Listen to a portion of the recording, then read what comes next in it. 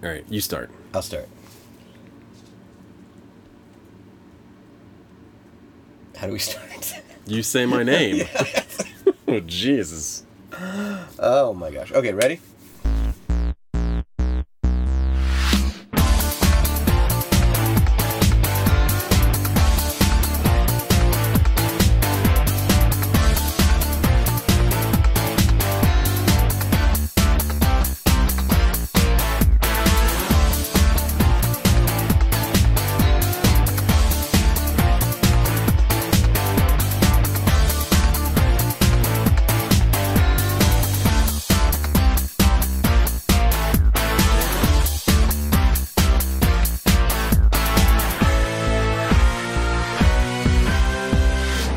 Hello, thanks for tuning in. That's Lane Needler. And that is Doug Jones. And this is Call and Response, A podcast about movies. This is every week. Doug and I sit down in the infamous shed. One of us tees up a movie to discuss. Another one bats. I don't know about this metaphor. That's two sports. Another You're one of mixing sports. lobs with a response film, and we I still think that's another sport. I don't know.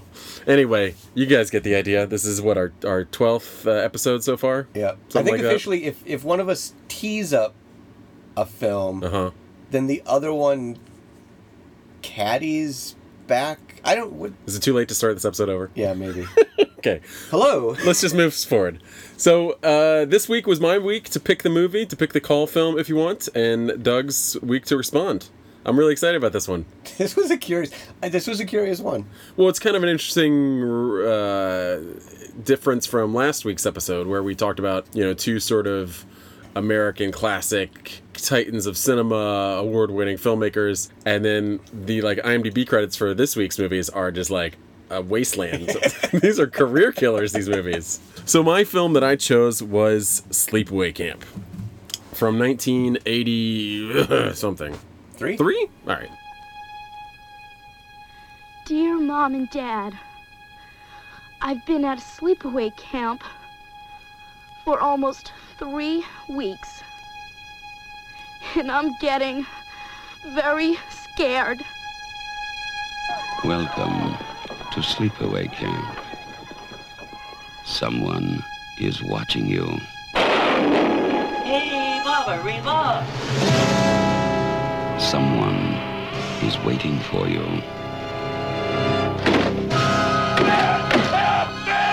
Someone wants to scare you to death.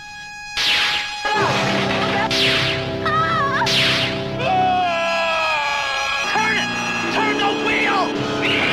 Oh my God! Sleepaway Camp. You won't be coming home.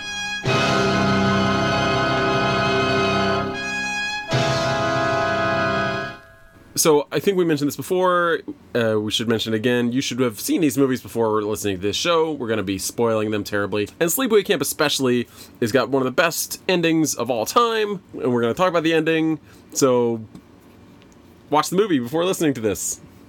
Sleepaway Camp has been out. It's out there on various DVD releases, so it's not a hard movie to find. I think you can see it on YouTube even. Is it on YouTube too? Although, funny story, and then your response film, The Pit from 1981, is a bit harder to find. There's some DVDs and VHS tapes out there, and it's also on YouTube. But I went to my local video store this week, and I was like, "Sir, I would like Sleepaway Camp and The Pit," and he was 0 for 2. He didn't have either of them. Oh, Can you believe that? that's no good. I went to YouTube for both of them. Isn't that crazy? I think Sleepaway Camp is on Amazon Prime as well. Yeah. I can't afford that. If you're one of those people who, if you're Prime, if you consider yourself Prime, What am I, a billionaire? you've bought your way into the Prime Club, which actually I do every Christmas because they give you free shipping, and then you just cancel it afterwards, and you're golden. Oh, man. Well, you're like the worst person ever. You're like the reason insurance companies are all messed up. Oh, did you hear about my insurance? What have you heard? How many times have you seen Sleepaway Camp? I haven't seen it that many times. Me either. I've seen it a couple times back in college days, I feel. But I don't think I've seen it in over a decade. And have you seen any of the sequels? Well... Because they're like 4 or 5. Yeah. This will come up, but jumping I around. was so intrigued by certain things about Sleepaway Camp Uh-huh. I went out and found Return to Sleepaway Camp, Right. which is officially the fourth movie, Fourth movie made. but it is, and it's made by the original director, Yes. but it sort of is one of those sequels that completely ignores or says, those two previous sequels, those didn't happen. So yeah, so anyway, I've watched the fourth sequel, which depending on who you talk to, is the second sequel, Right. if that makes sense. If you talk to Robert Hiltzik, Right. That's what I was and writer. trying to look up when that Al flew in here, Robert Hiltzick's name, because we're going to talk about him a lot too. He's an interesting little character. I've not seen any of the sequels. The other two sequels, the straight sequels that came, like immediately afterwards, star Bruce Springsteen's sister. Right, she plays As Angela. Angela. I like the poster for Sleepaway Camp too because it's like her, and she's got a backpack on, and in the backpack is like a hockey mask and a Freddy glove, and like she's taking those to camp. It's like, what? I'm on board. All right, that sounds crazy. Let me just sort of run through quickly the basic plot, I think, of Sleepaway Camp. I don't know if this really matters because we're going to talk about you should have seen it, but anyway, so. This movie's funny. It kind of starts in the future, right? Like the first opening scenes are of the deserted camp and like the sounds of campers playing. So it like, and then it jumps to the past where it has this scene where you see Angela and her brother are playing with their dad in a boat on the lake, and an accident occurs and some people die, and it's sort of unclear who dies. It's Angela's dad dies and one of the kids. Then cut to the present where the sort of rest of the story takes place. If I'm making it sound more complicated than it needs to be, it's just I don't know. That was a little weird, right? Where goes the future, the past, and the present. The weird thing is about that the images of the camp that are kind of beneath the credits is I don't really know. I don't know if that's the future, if that was the past. Like, it really, you don't know when it's set. It's just abandoned. It's like the camp without anybody there. Right. So it's a little mood setting. Yeah. The music is way overwrought. Oh, yeah. The music is so over the top. And a little factoid I learned was that the composer, like the director, this movie's just such a puzzle to me. The director met the composer like in a coffee shop or something, saw him like writing sheet music, and was like, "Hey man, I got a job for you," and that's how he got hired on the movie. And then the camp itself is sort of I sound so cheesy, but it's like a character in the thing, and we'll talk more about this later as well, hopefully. But the camp is the actual camp where the director went to as a kid. Of course he did. That's where he shot the movie. Yeah, this movie has issues. The meat of the story follows this young girl, Angela, and her cousin who go to camp together. And Angela is a little different. She's almost completely mute. And she's the survivor from before. Exactly. And she's just kind of stares at everyone with her crazy eyes. And you also meet her her unhinged Aunt Martha, who I want to talk about more later on as well. Gosh, Aunt Martha. This is one of the best part of the movies is Aunt Martha. Angela and her cousin have this experience at camp. A few deaths start happening, and the audience are able to see that these deaths are murders. The camp director and the camp counselors at first say like they're just a series of unfortunate accidents, but then it gets more and more gruesome because it sort of escalates. Like, first thing that happens is this guy in the kitchen crew, this really rapey kitchen crew that I also want to talk about, gets scalded with an enormous pot of boiling water to death. Do pots come that big? Is that like a real... Why would you boil a pot? Wouldn't it take forever to boil that pot? You've got a whole camp full of hungry kids. I think I would use a lot of small mashed pots. potatoes. And then the second death is like a kid gets drowned in a canoe, and they're still like, well, these are accidents. And then later, there's a kid in the bathroom who gets locked into the stall, and someone drops a bee's nest in the bathroom with him, and he gets stung to death. And it's good, like, gore and effects for these deaths, too. It's pretty gruesome, Especially, like, the boiling skin rapist chef guy. His boils are, like, moving and popping and stuff. Then a girl gets stabbed in the shower. And as these murders are happening, they're all sort of people that have wronged Angela in some way, and her cousin. Until, like, the next murders are a group of little kids. Oh, no, these little kids threw sand on Angela after she got... Yeah, was it sand or water balloons or something? Maybe they were the water balloon kids? Kids, too. And also when she got dumped in the lake by that other mean girl, they were, like, throwing sand at her. Anyway, they all get hacked up to death with an axe. And that's, I think, where the counselors and everyone's like, oh, yeah, these aren't a series of unfortunate accidents. Near the very end, the guy who runs the camp, who's an amazing also performer with his giant mouth and always chomping a cigar, he gets an arrow through the neck on the archery range. And then the final death happens at the most classic scene in the movie, where Angela is there with the boy Paul that she likes, and I guess she ripped his head off with her bare hands. He's decapitated. Yep. How it happened. It's neither here nor there. But his head is no longer attached to his body. And so then the big reveal at the end is that Angela stands up and you see a full frontal nude shot of this girl, and she has a penis. She's not a girl. And it's revealed that crazy Aunt Martha raised Peter, who survived, as Angela, because Aunt Martha already had a boy and it just wouldn't do to have another boy. So Aunt Martha's really the villain of the piece. Like, she's really really the source of all evil. Who knows? I mean, I'm surprised that the sequels didn't go back into... That's true. In Aunt Martha's house, some sort of flowers in the attic type expose. Because that actress just nails it. Or one of the Amityville Horror movies, like, went back. My favorite Amityville Horror sequel, the second one, goes back, before the haunting to, like, the original murders. Right. It's the sleaziest movie. Oh, I almost should have picked that. No, I'm good. Too late now. But you know what? Let's drop in a little audio clip here of Aunt Martha to give you a taste of her delightful unhinged nature. Hurry, sweeties! We don't want to be late for the boss! Goodness, no. No, that wouldn't do at all. Richard, Angela! Oh, here you are. Look what I did. I packed you and your cousin some goodies for the ride up to camp. Wasn't that nice of me? Any chips? Why, of course. I believe there's a whole bag. Why, I'm almost sure of it. Angela, isn't there anything special my little girl would care for? We gotta go, Mom. It's getting late. Why, of course you do, dear. We wouldn't want them to leave without us, now would we? No? No, I'm afraid that wouldn't do. Come, children, let's be on our way.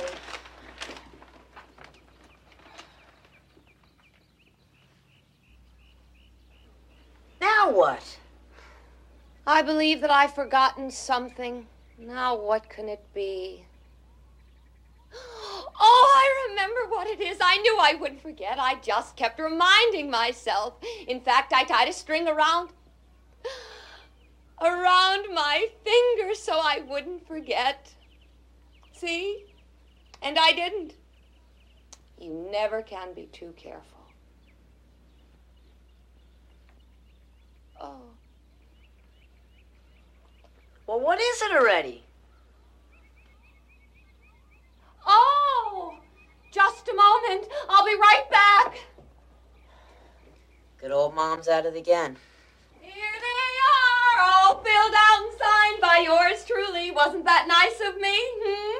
What are they? Why, they're your physicals, of course. We can't go to camp without our physicals now, can we? Just be careful not to tell anyone how you got them. Oh, no, I'm afraid that they wouldn't approve of that at all. Even though they know that I am a doctor. No matter what they do, I'll never tell. Oh, you're such a dear. Well, run along now. So long, Mom. Goodbye, my angel. I hope you have a good time, but of course you will. Take good care of my little girl, Richard. Goodbye, Mom. Goodbye, dear. First of all, that's not necessarily the best way to send your kids off to camp. Also, there's a number of things in this movie that never go mentioned, including the fact, does anyone ever question, does it make sense to send Angela back to the same camp where her father was killed 10 years prior? Nobody ever makes reference to that. Yeah. Also, does it make sense to send your child that you're gender bending to like an overnight camp where there's going to be swimming and showering and like I don't know. Aunt Martha, she did not think this whole thing So through. the actress who played Aunt Martha auditioned, and the director says he's just like to audition people without scripts and just kind of give them a feel for it, and like they improv some scenes, and she just nailed it. And they do, so people are obsessed with this movie, and they do these like reunion conventions and stuff, and Aunt Martha is like as big a draw as Angela or anyone else. She's one of the stars of the show for sure. Aunt Martha, by the way, the actress is named Desiree Gould. Oh, Desiree And of course, Gould. it's Desiree with 2 E's. I don't even know, where do we start talking about Sleepaway Camp? There's a lot of things. Let's talk about... What do you want to talk about? Just sort of the gross production design of this movie. Like, so I mentioned that it's shot at the camp that the director went to as a little kid. These are like red flags going all over the place. And then there's the really rapey kitchen crew. It's like, when they see the kids coming off the bus, they're like, fresh chickens, and I like them bald, and so gross. Yeah. So horrible. And so the first guy that gets killed is he tries to rape Angela, and that's why she boils him to death. And then there's just flypaper like hanging everywhere at this camp. It's just like really like grimy.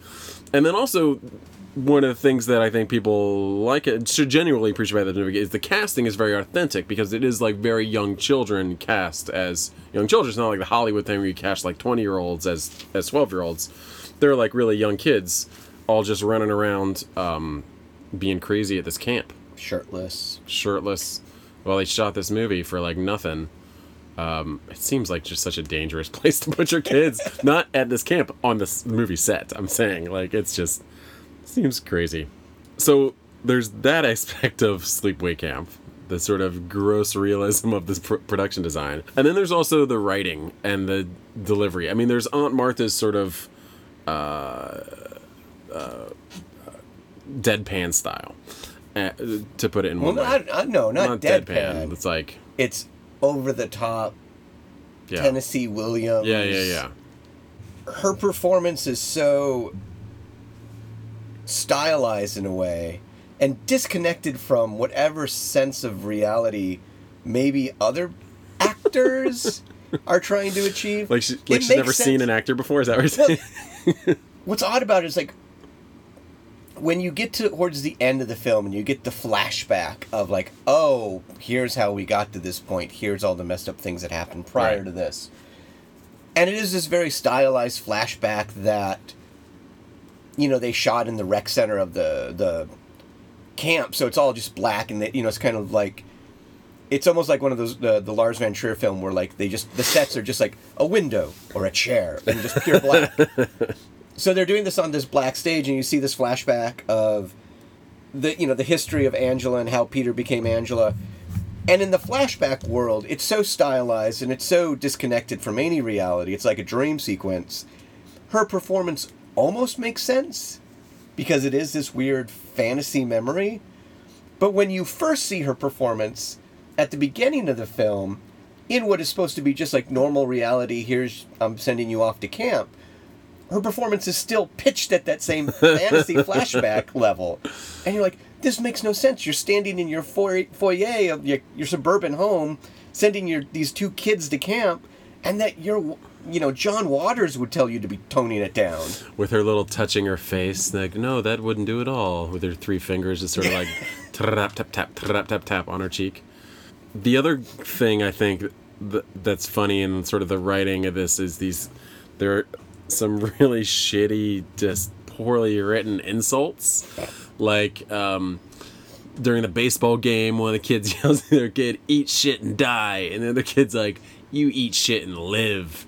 And it's just like one of those things that's like, did a 12-year-old actually write this movie? Or there's a scene where the mean girls are making fun of Angela, and they're saying that she's queer because she doesn't want to take a shower with everyone else. And then just out of nowhere, the girl's like, capper of an insult to Angela is, "Oh, you're a carpenter's dream, flat as a board, needs a screw." And it's like, I thought you were saying she was gay. Like, okay, whatever. I think that's something that people who are obsessed with this movie sort of latch onto, is these weird lines that just come out of nowhere. There's like a band, well, there are a couple bands that, and other people have made reference to this movie over the years. And one of them wrote a song called meet me at the waterfront after the social or something like that, which is this weird line that Angela delivers. Another band I wanted to talk about. This is just really random. I don't know if you... And doing my research. These are punk bands, too. Yeah. Or noise bands. Right. There's a band called CMK, or CKY, which stands for Camp Kill Yourself. And the band leader is actually married to the actress who played Angela in real life. And the band leader and Angela met on the set of the movie. Doug's flipping through his notes. I was going to say, you mean Felicia Rose?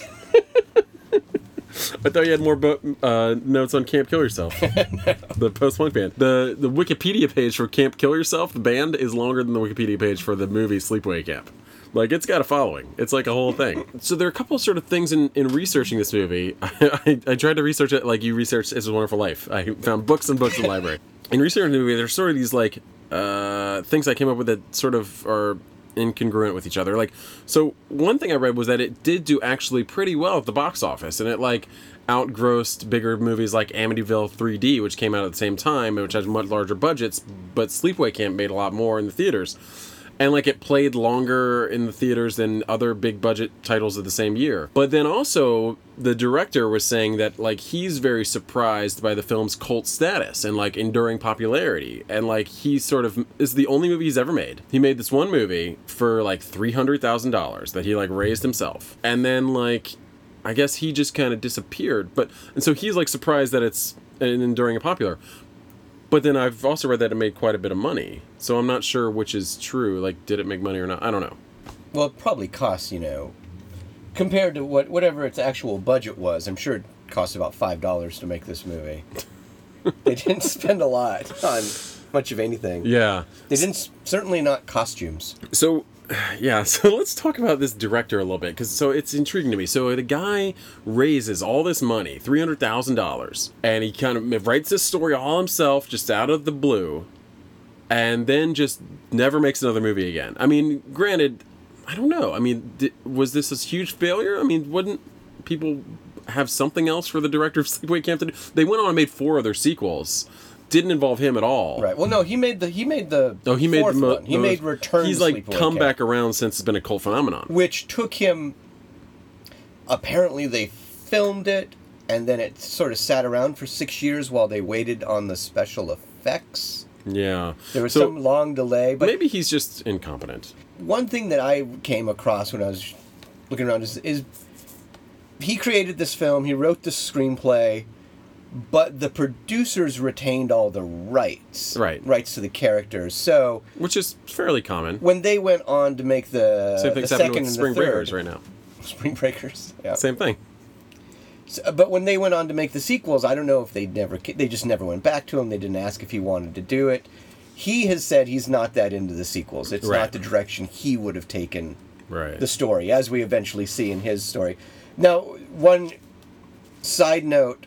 on the producer who did produce Sleepaway Camp, went on to produce Sleepaway Camp 2, Sleepaway Camp 3, and also John Sayles' Mate 1. I don't know how that happened. And is that it? That's all the guys produced? He produced a couple other Z-grade genre films. Funny. But yeah, John Sayles' Mate 1. What a weird world. I suppose I have that Mate 1 book. I should have pulled it off the shelf and looked and see what John Sayles has to say about this character. But even, John Sayles definitely worked in this arena back then. Yeah. He was he wrote the screenplay for Piranha. Yeah. He wrote the screenplay for Alligator, which is an awesome indie film world is a small world, you know? So this guy, he makes Sleepaway Camp, and then he kind of he goes and becomes a lawyer, and he gets married and has 3 kids. And in, like, reading a lot of the interviews with him and interviews about him, a lot of people sort of say that he's sort of cagey and, like, he's, like, mysterious. And, like, it's sort of hard to get him to explain sort of some of his motives behind making this movie or, like, or, I don't know, or what's going on with him. So, like, he put all this stuff together to me, like him making a movie set at his own camp that he grew up at. And it's about being forced into, like, a gender... bending sort of scenario, and I'm wondering if is the director gay, and is he sort of got these issues that he's dealing with, but he can't, like, sort of directly come out because he's married and got 3 kids now. You know, he doesn't want to like ruin his life and his family. Well, Am I getting too heavy for the show? No. I don't know. There's definitely something there, because one thing that this sleepaway camp is unusual for is that there is, for the era, for a exploitation film, and especially, it's a summer camp, there's swimming and showers and all sorts of stuff. There's no nudity. Except there's no female nudity. Exactly. There's some, but there some are men buns. lots of men, young boys, counselors, right off the bat, instantly, like they're running around. It's that hot, the teenage boys cannot seem to wait to take their shirt off in this film. And some of the shorts of some of the counselors, you're just like, yeah, whoa, come on, put on some sweatpants. And there's a skinny dipping scene too, which none of the women participate in. Oh. It's only the young boys. Yeah, I don't know. So that is one of the things that gives this film a very particular feel to it. That's also why I kind of liked your response film a lot, The Pit, because I feel like The Pit is also sort of about a sexual awakening gone awry sort of thing, and about culture and society coming to into conflict with your raging hormones. Yeah. Well, I mean, I think with Sleepaway Camp too. I mean, there's no, considering the ending and the gender bending that happens, there's no way to deny that there is some sort of weird sexual politics going on in this film. All throughout the film, there has just been this constant air of, especially if you're looking for it, once you're aware of it, you can't get away from this just weird, uncomfortable sexuality that just bubbles underneath the surface. From the very beginning. Well, I mean, you were saying the chef, the first one to die, the pedophile, there's a very seedy, I'm about to rape this young girl. And he's scene. so open about talking with his coworkers too, and they're like, "You're crazy, man." Like, what? Like, none of them are just like, "You should be in jail." But also, I mean, one of the other kills, and actually the one that you didn't mention when you were running down the list, is one of the girls that has been especially tormenting Angela. She is killed by apparently getting a curling iron. Oh, that's right. I did forget about that one. Basically getting raped with a hot curling iron. I think I blocked that one out of my memory. It's horrible. Yeah. I mean, and it's not one of the overly graphic things. No, thank God. It's the camera moves and all you see is, the shadows. The shadows and her arms flailing in the air. But, what is happening is undeniable. And you're just like, it's not pleasant for someone to be shot by an arrow or hit in the face with an axe. But I feel in slasher movies, those kind of kills that's part of the fun. You're along for the ride. When something gets, Right. There's an odd line with movie kills where this is all fun, that's great. Take an axe to those kids, whatever. Yeah.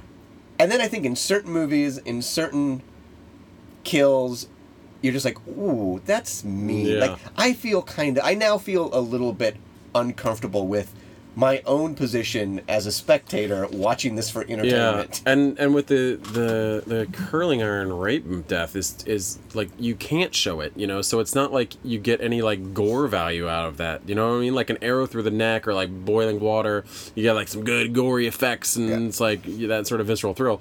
This, it's just purely the psychological horror of it, Anyway, grim stuff. But it's a fun movie. No, I mean, that ending is so great. And then so she stands up, she's covered in blood, she's holding her boyfriend's severed head. This screaming face, which is the iconic thing, is the main image on the fan sites is all her screaming face. And you see her penis. They had a college kid shave his body and pose with a plaster mask of her face. And that's how they got the long shot of her naked. It's so odd looking. I mean, it's really creepy. She looks like an alien. She looks like an alien or a caveman because the wig that they did for this practical effect too, it looks like they scalped Captain Caveman. I mean, it's so much more hair than she actually has, and it's so... Yeah. unhuman-like frizzy. You're just like, what? And they explain everything leading up to that final shot so that they don't have to do any other scenes after that. So it freezes on that shot of her Yeah. face, and then it goes to green, and then the credits start rolling, and they start playing the theme song over. I It's think, one I of think the that's best. a throwback to 400 Blows. It's one of the best endings ever, I feel like. Up there with 400 Blows, up there with, well, like Some Like It Hot has another amazing ending, too. It's also like a gender-bending weird thing. Part of the AFI list of great movie endings. Yeah.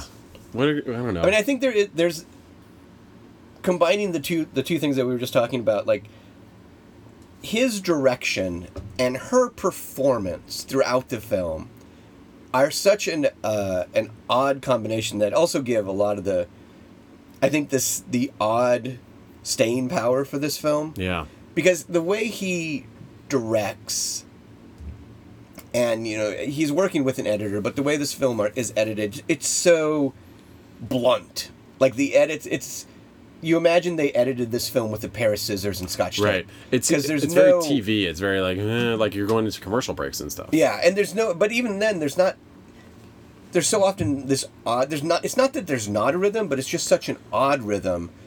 Like there will be back and forth conversations between one of the kids who are tormenting Angela and they're hurling insults at her, and then cut to Angela kind of absorbing it, and you almost think it's a freeze frame, because as you said before, she's mute for like the first chunk of the film. Right. Eventually, she warms up to a few people and starts talking, but And then you can't get her to shut up. her typical response is just to stare at people.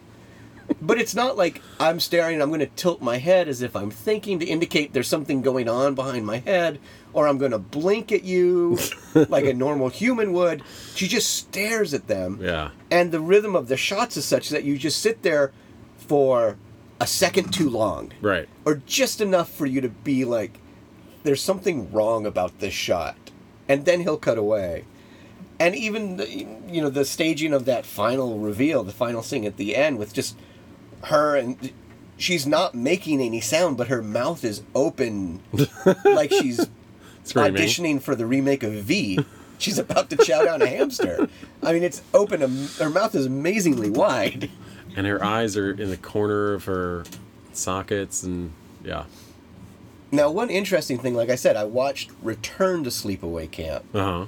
which is written and directed by the original director. The original pervert. And again, Sorry, and our spoiler warning will now extend to Return to Sleepaway Camp. Okay. Angela comes back at the end of Return to Sleepaway Camp, and she takes, at a certain point, she's been in costume the whole time. She pulls off this rubber nose and this mask that she's been wearing. She's again been masquerading as a man. And she strikes a pose very similar to the original pose with her mouth wide open, but she's laughing. And you see the way that this actress laughs. Her mouth opens really wide and she just laughs in her throat. So I almost wonder if for Sleepaway Camp, the original, She was laughing. she was laughing and They just took it out. they took it out for whatever reason. If for no other reason than just to make it more weird. Unsettling. Yeah. It's an interesting choice. I think the question of choice comes back around too with this film in the pit. It's worth, we talked about Felicia Rose, who played Angela. We want to talk about behind the scenes a little bit. Yes. As Lane said, the filmography of the people who worked on this film, they basically worked on this film and then nothing. Or, maybe they came back for a sequel or two. Certainly the director never did anything. He got a law degree, good for him. With The Pit, too, which we're about to talk about, is such a career killer, it looks like. We talked about the producer, Jerry Silva, who went and did the sequels Sales, in Mewan. Now, Felicia Rose, she did this movie in 1983. Right. According to IMDb, her next credited role was in 1993, 10 years later. Yes. And that's in some random movie. And then she doesn't really do another role for another 10 years. 2003, she starts working, and you can see this is the point that people who maybe saw Sleepaway Camp as a preteen themselves have gotten old enough to start making movies themselves. Because And they starting in wanna hire Felicia Rose, is that what you're 2003, saying? she's done like 100 movies in the past Really? 10 years. she's just in movie after movie after movie. It's all genre stuff. Yeah. And you can just see behind the scenes people are going like, I'm going to make my first straight to DVD movie. Yeah. I've got these parts I need to cast. You know who I want? Felicia Rose. Get me Angela. And I think there's also some value to that name too, because there's sort of like the convention crowd that's gonna be like flipping through movies. What do I want to watch today? Oh, Felicia Rose in this? I'll give it a shot. You know this woman supports herself by, charging $20 per autograph at Yeah. Fangoria Con Exactly. at the Ramada Inn. Exactly. Well, she claims the airport. that her first acting break, was so she could go back to school. I don't know, she got her master's or something. It took 10 years. And then I think the second long break was for family. Like she wanted to raise her kids or something. Fair enough. And now she's, I guess, realized the hollowness of those two pursuits and has gotten back to life's true calling, which is making fucking movies, dude. Forget about family and the world of education. What else you got for me on Sleepaway Camp? A few other random points. I do want to give some credit where credit is due. I mean, we haven't said it outright, but basically, Robert Hiltzik, he's not the greatest director. Yeah. But I do think there are a few nice moments and a few nice shots. I appreciated the water snake on the corpse. On one, that's on really the good boating one. death. Yeah. It's just like, oh, that's a nice touch to throw that snake in there. Yeah. Now, apparently, too, the DVD that's out, I think maybe the Anchor Bay fully loaded DVD. Or no, Anchor Bay was a earlier release. There's now been another release that's like you get Sleepaway Camp and I think one of the sequels. If you're a true dyed in the wool Fangoria reader, you'll want to know this. Apparently, the current DVD release, there are a few seconds missing of some of the kills. Really? Apparently, the snake on that corpse that I liked, in earlier versions of the film, maybe that were on cable, the snake actually like comes out of his nose or his mouth or something like that. But on the DVD now, it cuts and the snake's already kind of halfway across his face. People have asked, well, what happened to those seconds? And nobody seems to know. Huh. They're just like, we made the DVD, we got it straight from the producer or the distributor, so they don't claim this is an edited version. It's not edited in the way that, some TV edits get out there where suddenly they're cutting away from so much. It's just like this weird little moment of a couple missing seconds. Strange. I also liked I thought a nice touch was the girl who gets killed in the shower, who is stabbed through the shower, not through the shower curtain, but like actually through the wall of the shower, and then filleted, basically, the knife's pulled down. There's a nice moment where the killer, at this point we don't know who it is, but the killer then reaches into the shower and just rinses the blood off of the knife in the shower. I was like, oh, you want to take care of your tools. Let me ask you something else. Did you remember the cop at the end? Yeah. Did you notice anything odd about his mustache? No. Go back and look if you haven't. Well, it's on YouTube, so pull it up. Uh-huh. His mustache appears to be a throwback to Groucho Marx. Because I swear it's just painted on. It's just really a big smear of black makeup. It's not an actual mustache. That's awesome. I'm just like, what the hell was going on that morning? As you were getting into your costume, you're like, I feel I need a mustache. I wonder if that's like the director in a cameo or somebody, or you know what I mean? Or like... I don't know. It reminds me of Deliverance, when we talked about Deliverance, because remember, James Dickey was the sheriff at the end of Deliverance. Always look at who's the sheriff. Maybe it's James Dickey. It's James Dickey. He wasn't looking well back then. Oh, another prime moment, and this actually seems to be something that the director carries from one movie to his other movie. We got to give it up for the softball game sequence. Uh-huh. Just because it goes on for about 6 minutes. Forever. And for no point at all. I was like thinking, is it going to motivate revenge that then motivates another murder? It motivates nothing. It's just there. You're just watching these kids play softball. It's all good fun. You get to hear some of your favorite insults, as you were saying earlier. Right. But Eat shit and live, like, yeah. What is, Right now, let's drop in the entire 6-minute clip of that baseball team. Just kidding. Yeah. It's a peculiar film. Interesting choices. And then I think maybe the sort of last thing I wanted to mention was I thought you'd like this choice. I hope you like this. Well, I have it seems to like say, you're having some fun with it. I was a little, not hurt. I think I was a little Hurt? I was a little disappointed in myself because I used to have a subscription to Fangora magazine. Uh-huh. I grew up in the 80s and the videos of all these slasher films, all these gore films. I spent a lot of time watching this kind of cinema. Yes. And the fact that you called out with one of these films before I got to, I was like, damn it. Well, I think I know the world that we've created here for this show. And I'm really playing to it. Well, that makes me really happy. So, the final shot of the movie, one of the best endings of all time, freezes to green, gives a green pale over her face, and then they start playing the final theme song, which is super bizarre as well. And somebody online somewhere in one of the fan sites were like, oh, the lyrics to the final theme song, I think it's called Angela's Theme or something, are incredibly resonant with the themes of the movie. And I was listening, I don't really get what they're saying with that, but I don't know. Just let's close out our Sleepaway Camp segment with a little clip from the final theme song, Angela's Theme.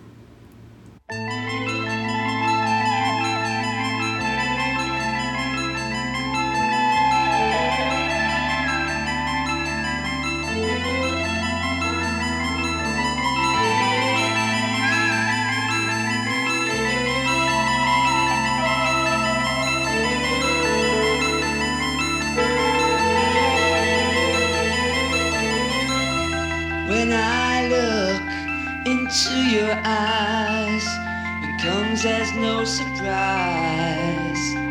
You're slipping away. And yeah, you're the love of my life. It's so cold at night. I'm begging you to stay. I know it's all a masquerade. I know you're not afraid. You're just what I've been looking for. No other boy can love you more. You're the only girl I adore. You're just what I've been looking for. Time, oh man, your broken heart just don't fall apart. The truth will hold inside. And yeah, I don't wanna let you go. I don't wanna let them know the pain you have to hide. I know it's all a big charade. I know you're not afraid, no. You're just what I've been looking for. No other boy can love you more. You're the only girl I adore. You're just what I'm looking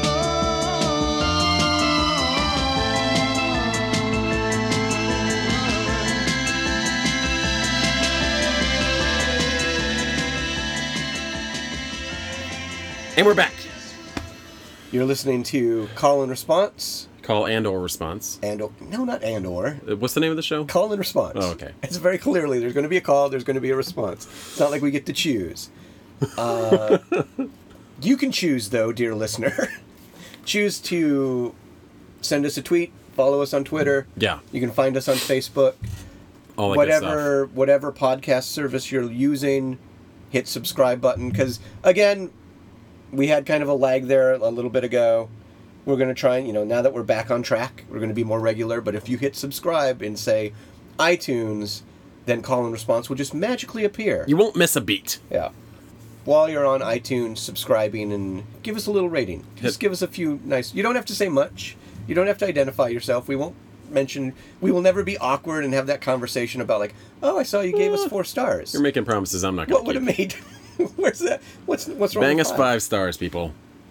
So, this week, Sleepaway Camp was my call. And Doug, I loved your response of The Pit from 1981.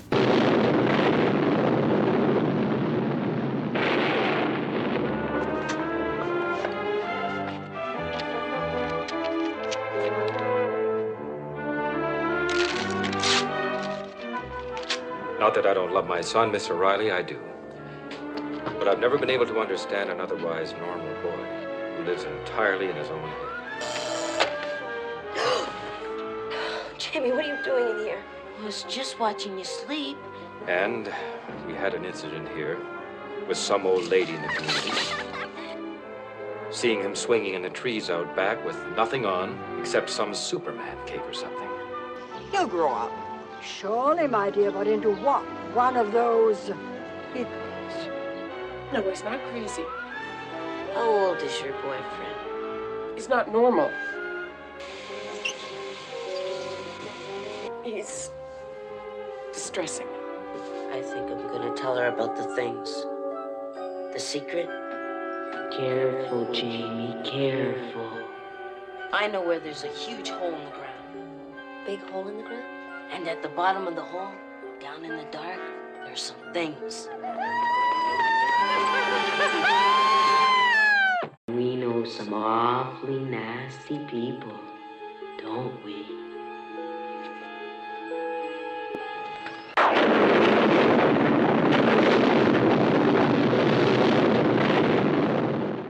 Well, where do I want to start with? Well, as I'm sitting here in the shed, I happen to see a VHS copy of The Pit on a place of honor up on a shelf. Right. So do you enjoy this movie?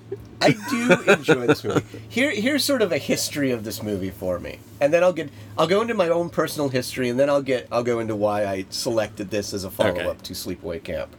When I was living in San Francisco, I was living in the Mission. I was living on Valencia Street, and this is in the early '90s. So there was a certain amount of transition, gentrification going on in the neighborhood, but it wasn't much yet. And on Mission Street, which was one block over, there were a number of video stores. And these were just odd video stores. They weren't actually video stores as much as they had electronics, they had all sorts of random things in it. One of these video stores had a fire. And then after the fire, they saved what they could of their inventory, and they had it all in cardboard boxes in the middle of the store. You could go into the store afterwards. There wasn't a lot of water damage, but still definitely smelled like smoke. And they were selling off a lot of their VHSs. And I picked up this VHS of The Pit. It was in a box. It was like 5, smoke damaged videotapes. I should have bought more. It's one of those things it's one of those moments in my life I look back at now, and I'm just like, I should have bought more videos from that fire sale. I literally feel like we're about to be drowned in videotapes right now. Like, it would take the slightest tremor for us to be killed in this shed. There's not some. I mean, I only got. There's a few up there. But, so I got this videotape of The Pit, which is, as any video store kid, I'd seen the artwork for a long time. I knew kind of what the poster looked like. I'd never watched it, so I got this and started watching it more and making other people watch it. I have a friend, Joyce, who at one point threatened to never speak to me again if I ever mentioned The Pit to her. Because I had organized one of those evenings where people would come over to my studio apartment. I was like, let's watch a movie here. Let's watch this one. And I threw in The Pit, and then by the end of the evening, everyone was mad at me. Because they were like, what was that movie? Why did you make us watch that? It's not that bad. It's a fine film. I think it just wasn't what they wanted. They wanted cinema, not trash. So, the story of The Pit, it's the story of 12-year-old Jamie, who is this awkward kid. He doesn't have any friends. His parents are worried about them. He's been labeled as a problem child by everyone in this town. His only friends seem to be his teddy bear, Teddy, who, oh, by the way, talks to him. Yeah, it's a red flag. And this Pit full of trolls that he's found in the middle of the forest. His family is moving to Seattle, so his parents are leaving to go house hunting in Seattle, but they're leaving Jamie behind, and they hire a live-in babysitter to take care of him. This is a kid, he's getting in trouble at school. When we first see Jamie in the present, because this film also starts with a weird fractured time thing. When we first see Jamie in the present, he's writing on his classroom chalkboard, "I will not bring adult books to class," because he brought this photography book of nudes. What was it called? The book's called like Adult Nude Photography. Adult Nude Photography. Yeah. And so as the movie goes on, you see this kid, and he's just kind of persecuted. People pick on him. His friends pick on him, or other kids pick on him. All the adults are like, instantly, whatever he does, they're like, "Jamie, stop it. You can't do that. You're a little weirdo." And he eventually comes to realize that not only are the trolls in the pit, or the Trolologs, as he calls them, not only does he look at them as friends, they are carnivores. He does some research at the library, and then he gradually progresses from throwing down hamburger and stew meat to just chucking in all the people who he thinks have done him wrong. Into the pit you go. It's, a classic tale. Like, you get a little bit of power, you've got some Trolologs, not everyone's got them, it's going to go to your head. Well, it's like Chekhov said, if you introduce a Trololog at the beginning of a film, in the first act of a play, that Trololog has to go off by the third act. Yeah. So that's basically the setup. You have the weirdo kid, all these weird things happening around him, like talking teddy bears and trolls and ghosts, which we will get to. And, he is slowly starting to enact his revenge on the people who have done him wrong. The reason that I paired this up with Sleepaway Camp is this film also, like, the people who made this film have very small filmographies, with the exception of one actress. The director, he wrote a couple of other movies. This is the only film he ever directed. And then it seems like he maybe had very small acting roles in a couple of things. The director, his name is Lou Lehman. He barely directed this movie. Yeah, oddly enough, though, one of the films that he wrote, he didn't write this movie, but he wrote a film called Phobia, which was directed by John Huston. Not really during John Huston's, prime, but nonetheless, directed by John Huston. Funny. The kid that plays Jamie, Sammy Snyder, he actually came to this movie with a little bit of experience. He had been on a Canadian TV show called Huckleberry Finn and His Friends, or The Adventures of Huckleberry Finn. So he was actually somewhat known in Canada. This was apparently a fairly popular show in the late 70s. Uh-huh. But after the pit, he barely did anything. The woman who plays Sandra, or occasionally called Sandy, I don't know why, she actually, as an actress, she has done a lot of things, but she mostly does voiceover work in animated TV shows. Like, she was one of the voices on the Pound Puppies. And she did a voice on one of, a Frosty the Snowman Christmas special. But she's done a lot of animated voices, but very few other roles of her on camera, it seems. Maybe some TV spots here and there. So again, this is a movie where, the people who made this movie didn't go on to do a whole lot else. It's a career killer, this movie. The writer of this film, Ian Stewart, his only other credit is he had previously directed a documentary called The Highland Regiments of Canada. And then he wrote the script, and then nothing. There's a great interview you can find with him online where he does not think much of the film that was eventually made from his script. And it's one of those interviews where he says, "Look, I wrote this movie. Child psychiatrists who have read my script said it's one of the most accurate, touching, moving portrayals of a young child with psychological damage they've ever read." And then the director made this horrible exploitation film with it. All right, well, let me make this clear. I'm really glad that you made this choice as your response, and I'm really happy to talk about this movie. I don't like this movie, but I like that we're talking about it, and I like watching it. Also, I was halfway through watching it the other day, and I realized I've seen this movie before. I don't know why I've forgotten about it, but for some reason I had watched The Pit earlier. Oh, really? Yeah.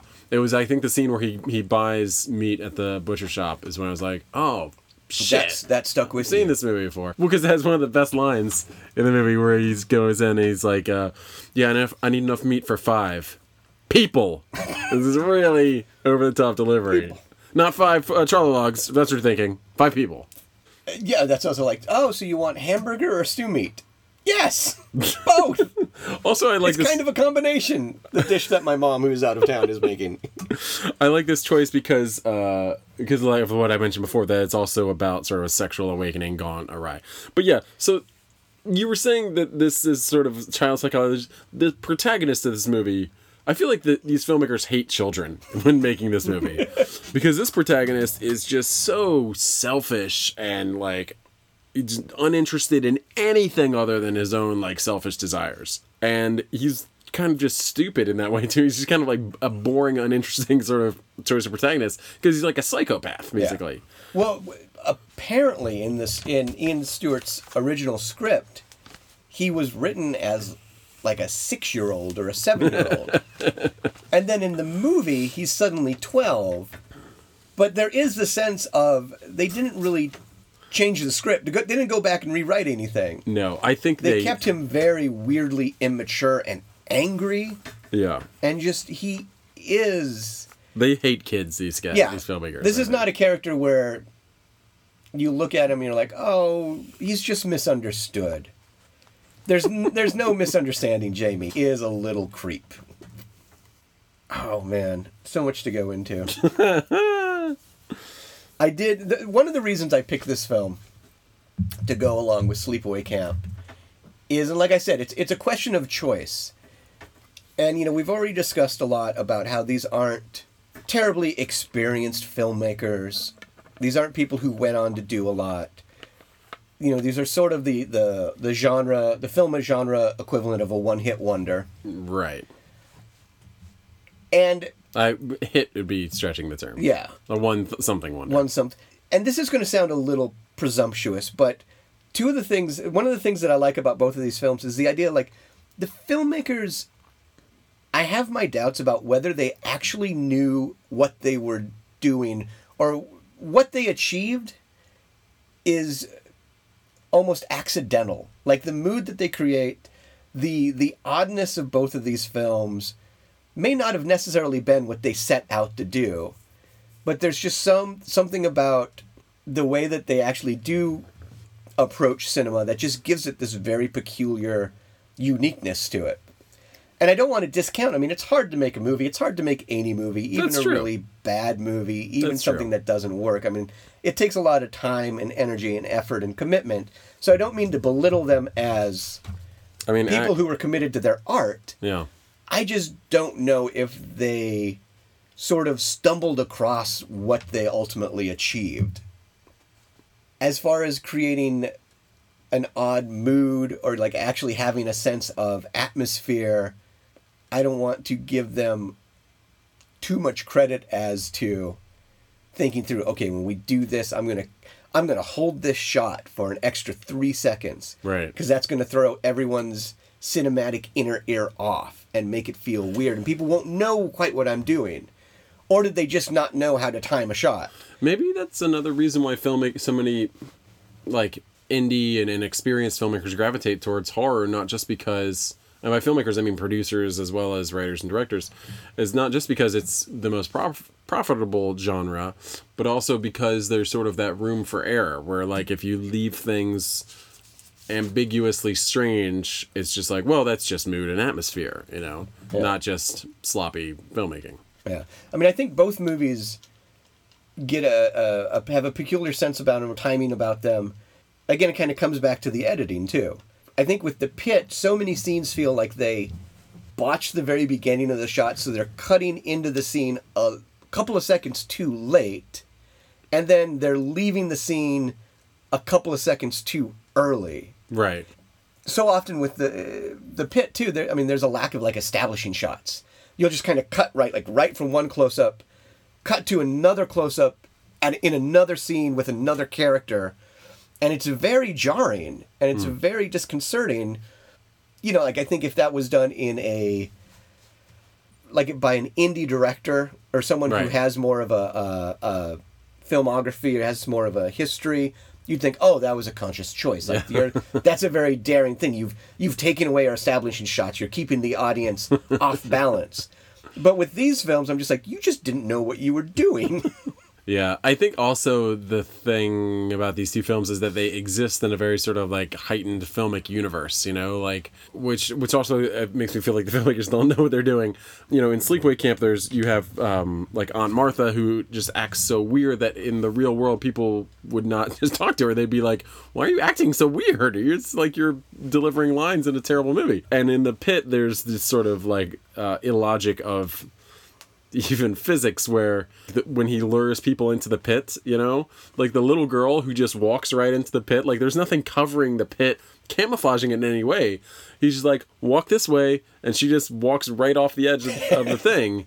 And what? People don't do that in real life. They look where they're going, right? There's a lot of very odd, stilted line deliveries in this. Yeah, like, again, the performances are sort of all over the place, from just creepiness of young Jamie to, you know, a lot of the other kid actors. There's the little girl that he goes after at a certain point, the ballerina. Her line delivery of a certain line, like one of the earliest lines in the film, even, because this is part of the fractured timeline. You see, at the beginning of the film, you see what appears to be a Halloween party. Mm-hmm. Although there's been no indication in the film that we're anywhere in the fall or near Halloween. Like, Halloween just pops up at this one party.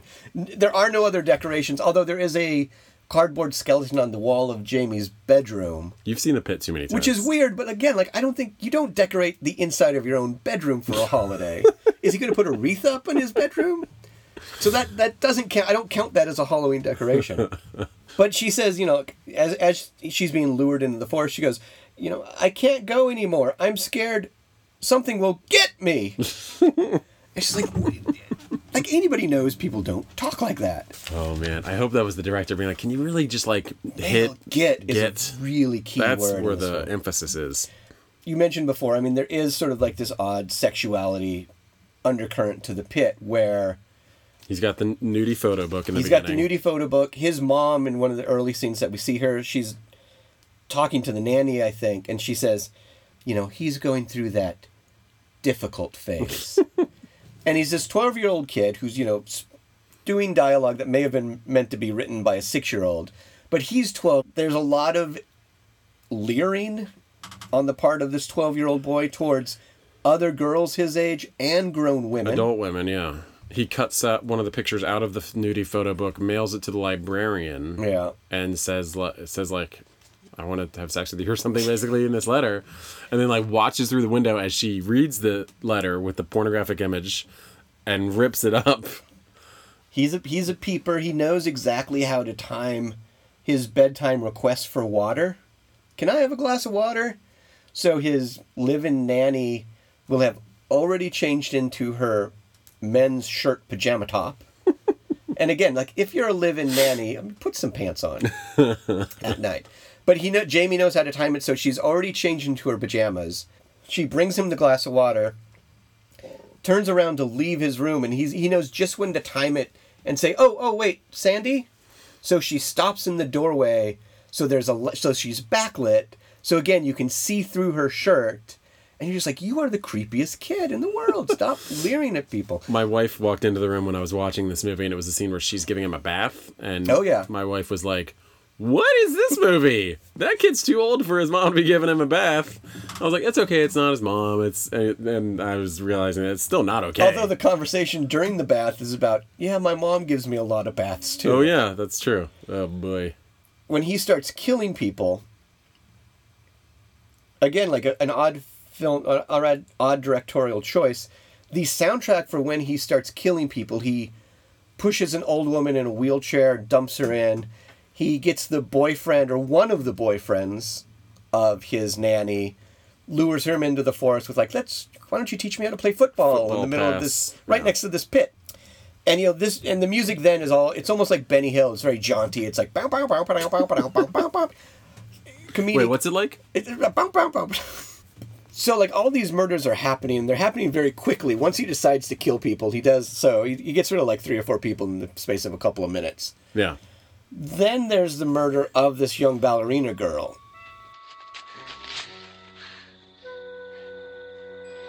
Christina!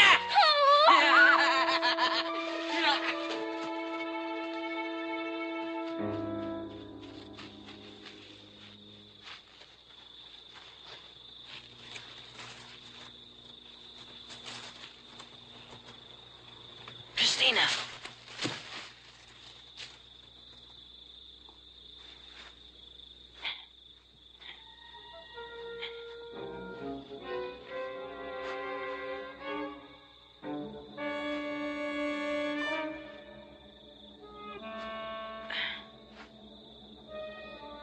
I'm sorry about you.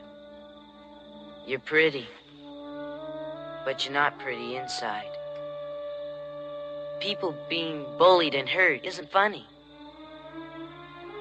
You'd probably spend your whole life giggling at other people's hurt.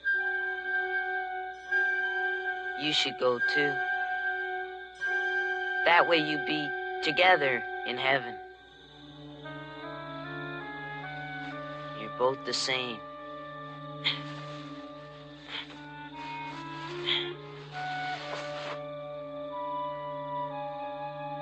Guess you won't be needing this anymore. I do.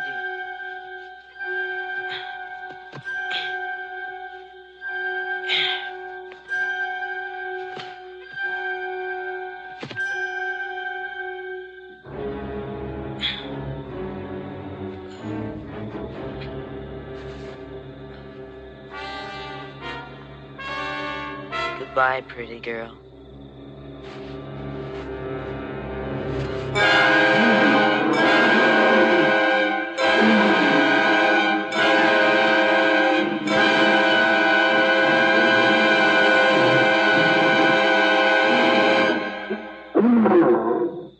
And again, like, here's a case where, like, we've been laughing with this movie. We've been laughing at this movie. You know, the earlier murders were played for yucks, basically.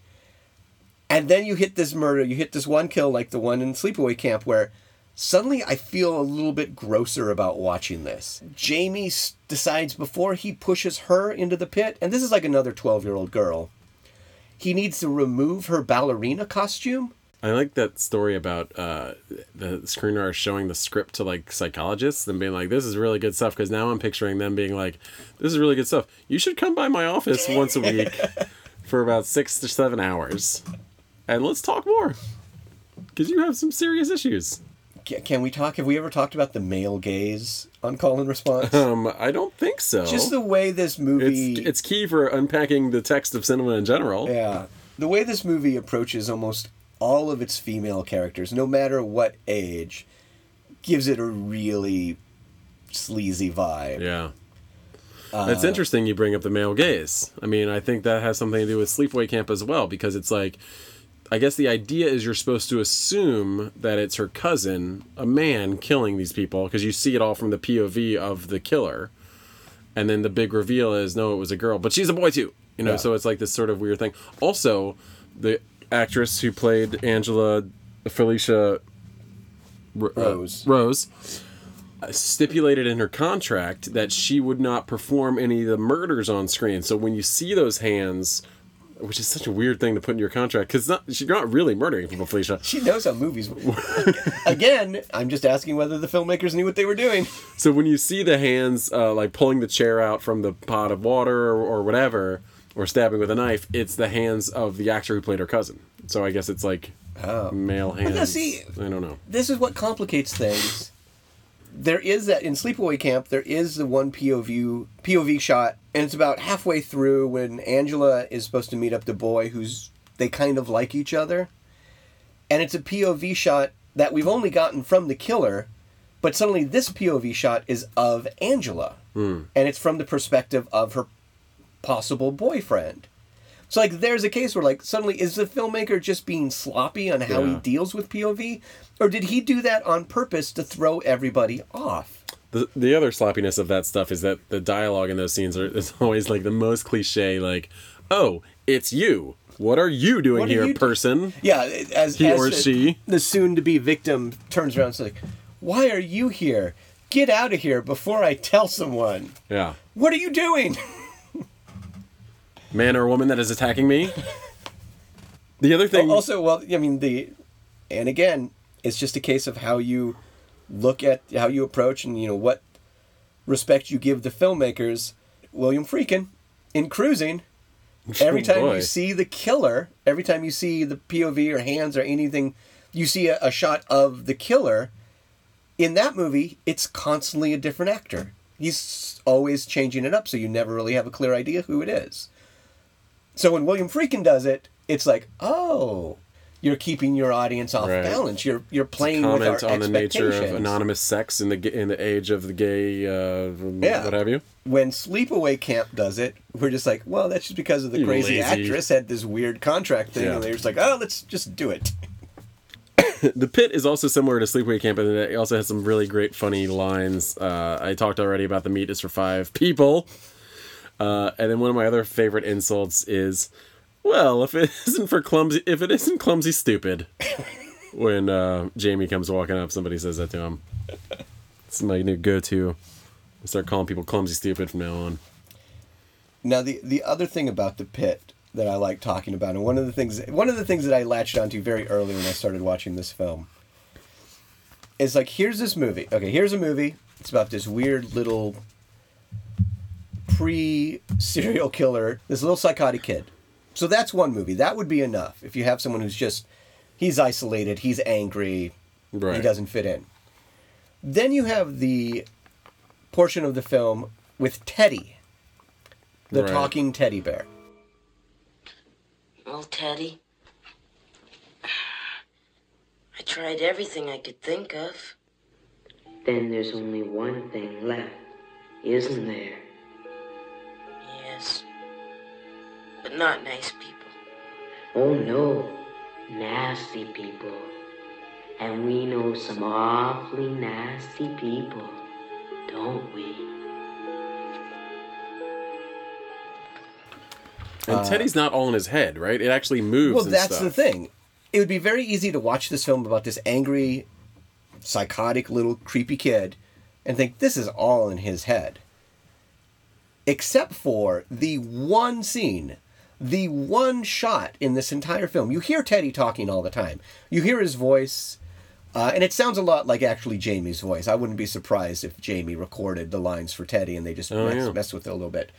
So you hear Teddy talking all the time, but always alone. It's not like Teddy talks to anybody else. So it would be very easy to think that this is all in Jamie's head. Except for the one shot, a half hour into the film, where Teddy moves all by himself. His head turns. In a room, Sandra the nanny has just walked out of the room. She's just discovered a girly magazine under Jamie's mattress. She says, well, Teddy, this certainly isn't yours. And she puts it back underneath, and she leaves. And Jamie's not there either. Jamie's not there either, and the camera just sort of pans back over to Teddy, who's sitting on the bed, and his head turns. Yeah. He never moves on his own again. I think my wife was sitting in the room when I saw that scene too, and I was like, "Did you see that? Teddy's head moved," and she didn't care. So there's that thing. It's like, it would be very easy to go make this movie and just be like, oh, it's all in his head. Teddy is totally in his head. Except for they make the teddy bear move in one shot, and they never go back to it. They never refer to it. The Trolologs, again, it would be easy enough to think, oh, this crazy kid, he's making this whole fantasy world up in the forest. He's discovered a pit of trolls. Sure, he has. Except for we see the trolls. Other characters see the trolls. We get the POV of the trolls. They react to... other people react to them. So then, because you have to accept Teddy is alive, you have to accept the trolls are alive, and then later, after Jamie has accidentally caused the death of his nanny, she falls into the pit. When you see her ghost, he sees her spirit, and she's kind of her bloody corpse, and she's like, Jamie, look what you did to me. Again, it would be the easiest thing to think this is in his head, except for because we're now in a movie that has a talking and moving teddy bear, a pit full of trolls, the easiest thing is just to accept, okay, now there's a ghost haunting this kid, because she shows up a couple of times. Yeah. So suddenly you're in this movie with like a psychotic kid, a moving teddy bear, a pit full of trolls, and ghosts. I forgot about the ghost. And you're just like, what else? You know, like, again, they're just layering these things on. And none of these things, very few of these things seem to actually relate to each other. So it's just this odd combination. It seems like it would have made for a more interesting storytelling choice to not have a psychotic kid, have like a normal kid encounter a pit full of trolls. I feel like that's kind of how they sell the movie in like the marketing too. It's like, he's a normal kid. What happens when he meets the trolls and he gets the power of troll killing? But not. He's like a psychopath who gets the power of troll. It's like, that's not that interesting. Like, of course he's going to go crazy. He's a nut. Yeah. And then by the end of the movie, also, we have to deal with the fact that he has thrown a rope ladder down into the pit. So the trolls, who I believe are actually midgets dressed up in these big, furry bear costumes. You know, the Trolologs very easily figure out, oh, look, a rope. We can climb out of the pit. Are they born in the pit? They just live their whole life in a pit? Yeah, I don't know. It's kind of funny when his nanny, when he takes the nanny to the pit, and he just wants to show her the pit, and she suddenly discovers that what she thought were these childhood fantasies are real. She's instantly like, this is the greatest scientific discovery man has ever made. These things are thousands, hundreds of thousands of years old. You know, there are scientists called paleontologists. This will be the greatest boon for mankind. And then she falls in.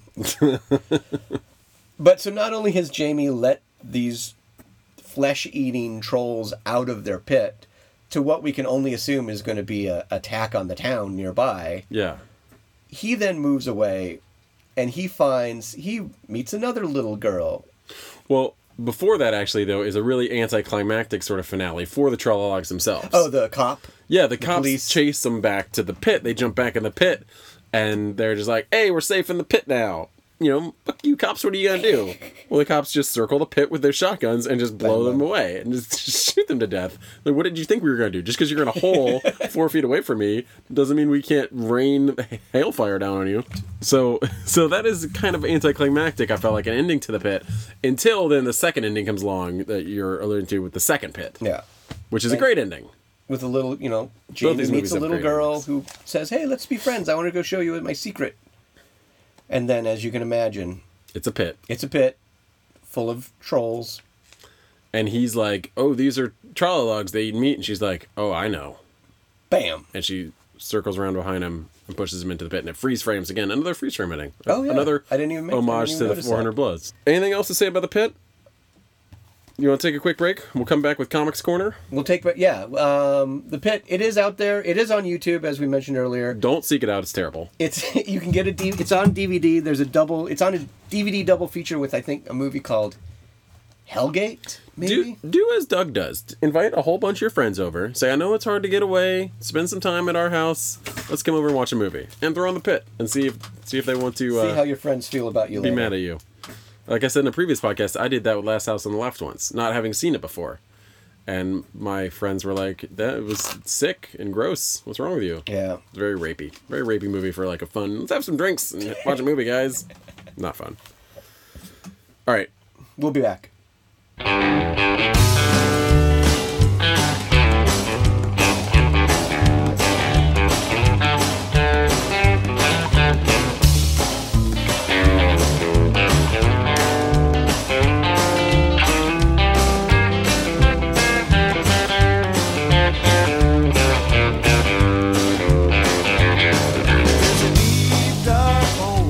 Leads to nowhere. There's a deep dark hole and it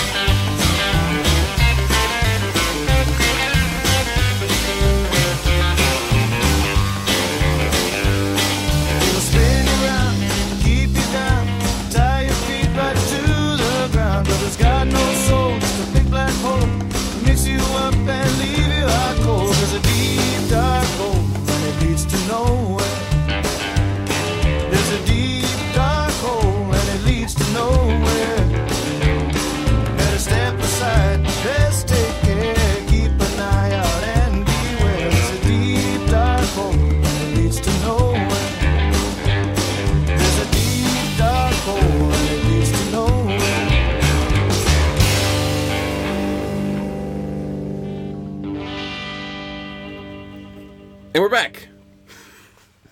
We are. This was a fun one. It was. I got to say, though, I turned off the fan about halfway through, so one, I apologize if there was a fan noise earlier in this episode, but now you must know that Wayne... That's how hot it is. We're slurring our speech.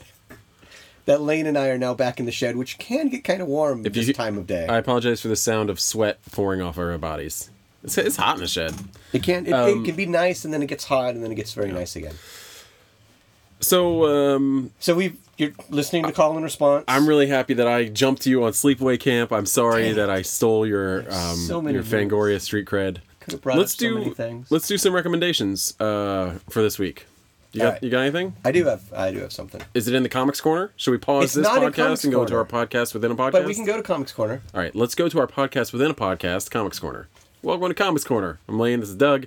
Well, so my recommendation for this week is Dan Clow's Death Ray, because I feel like it relates to an issue we were talking about with the Pit, which is about... So Death Ray is about a guy who gets this ray gun that zaps people into non-existence. They just disappear. And it's sort of about how... I feel like the main character, Jamie, the psychopath in the Pit, uses the Pit in the same way as the character in Death Ray uses the Death Ray, where like you start first righting wrongs and getting vengeance for true evil, but then you have this power like Chekhov's gun, and you're like, it's such a shame not to use it on. So I would just make my life a little easier if I started whisking away these other things. Anyway, Dan Clowes is a genius. If you don't know his work, Death Ray is one of his more recent ones, but very, very highly regarded. I do like that. That's it for Comics Corner. Thanks a lot. And back to Call and Response. Welcome back. So here we're doing a couple of recommendations. What do you got to recommend this week? I was actually going to recommend another podcast. What? That's true. Not to send anyone away to our competition. I listen to a lot of podcasts. I have about... Should you be listening to this one in one ear and ours in the other? No. Okay. I think that sounds dangerous somehow.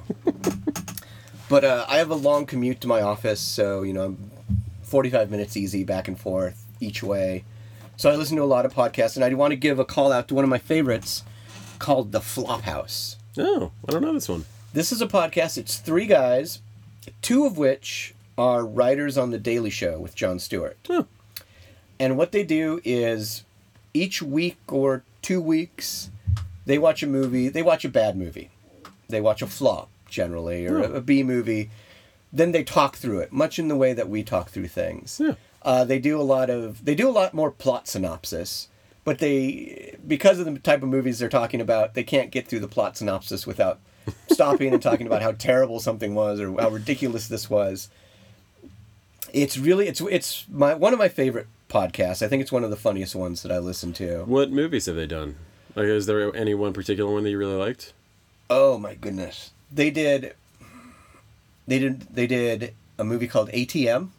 Oh yeah, I know that movie. People trapped in the ATM machine. People trapped in the ATM. They did the recently produced sequel to Easy Rider. And they'll do older things. They'll do things that are just out of the theaters. Sounds fun. But yeah, it's a lot of fun. Very, very snappy. It makes me laugh out loud in my car, which I'm sure makes me look insane to the people in the car next to me. So yeah, The Flophouse. Cool. When you're not listening to Call and Response, check it out. Check that one out. Anything else? No. For recommendations, no. I like to just come in with one. Well, then we get to the most, what do I say, without a net sort of moment of the show. The moment you're about to say something, I have no idea what you're about to say. It's true. So next week is Doug's week to pick a movie. I loved your pick last week. It's a Wonderful Life. I thought it was inspired. Thank you. This one, well, I don't know. My pick for next week's Call Film. Oh boy. Butterfield 8. Butterfield 8. Oh, 1960, okay. Another directed older. by Daniel Mann, starring Elizabeth Taylor. Excellent. And, well, should I say why I picked it? Or should I save it? Save it. I'll save it. Butterfield 8. I'm going to go watch it. I think I've seen it before. And then we'll join you back here in 1 week's time for our next Call and Response. All right. Thank you very much for sticking around. I love you. Wait. I mean... Too soon. It was too soon. Oh, jeez. This is awkward.